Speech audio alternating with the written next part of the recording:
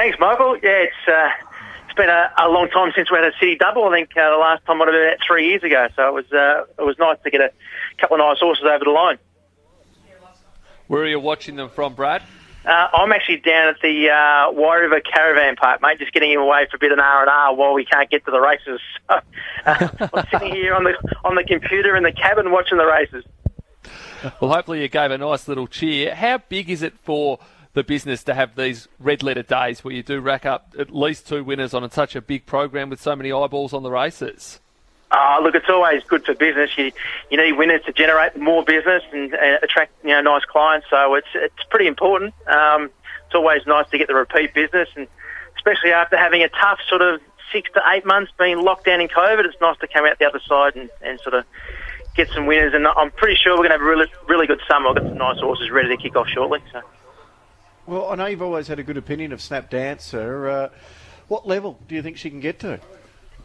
Look, Michael, we sort of try towards the Australasian Oaks there in the autumn, and she never really got over the trip that we thought she would. So we're just going to restrict her now, and she'll go towards the Magic Millions Mares race up there in January. So that was always the plan after her autumn campaign where she sort of failed to stretch out. So I'm sure she's a listed Group 3 sort of mare, and hopefully that restricted race for the good prize money up at the Magic Millions Carnival, she can sort of settle on the pace, and it's a bit of a race like that at the Gold Coast a lot of the time. You've got to be up on the pace. So as long as she can get on that other leg, I'm sure she'll be competitive in it. Now, Brad, you've been such a big supporter of Lindsay Smith, and after success earlier on today, he was basically singing your love on television. He's an absolute character, Lindsay, and did you enjoy that interview? Yeah, it was good. Apparently my wife's going to leave me after that interview. But, it was really good because we've put in a lot of effort over the last 12 months trying to attract the right horses and clients, and that horse was actually sent over from New Zealand. Nigel Tiley trained the horse over there, and he's just downsizing his stable, and he sent some of his better horses over. So fortunate enough, he sort of entrusted the horse with us, and we picked up Riding the Wave, Kissinger, and I was offered a really nice filly, Rio Dini, but didn't have enough money for it. It went to Sydney, and it's been Group 1 place since. So obviously Nigel's had some nice horses coming through the system there. It's just really good to get on the end of a couple of nice ones.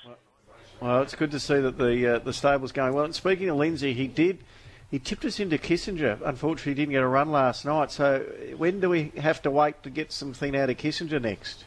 Yeah, might have to wait to the autumn, Michael, because I think we'll give him a little break now. The paddocks are full of really nice spring grass at the moment, and we don't want to go too deep because I think he's going to be a really nice horse next year, and I'm sure there's a nice staying race in him somewhere, and we haven't really got to the bottom of him yet because he's probably a 2,400 metre, maybe even further sort of horse. So I think he's really exciting, and hopefully a race maybe like an Andrew Ramsden or Adelaide Cup maybe in the autumn could be a nice race for him.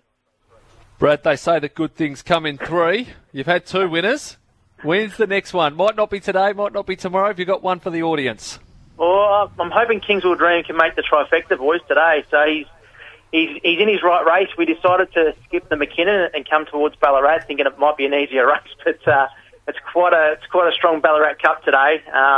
He's drawn a little sticky, but Michael Rod hopefully can slot in 3 wide with cover, and if he can peel out and he's close enough, I'm sure he'll give a really nice sight at decent odds.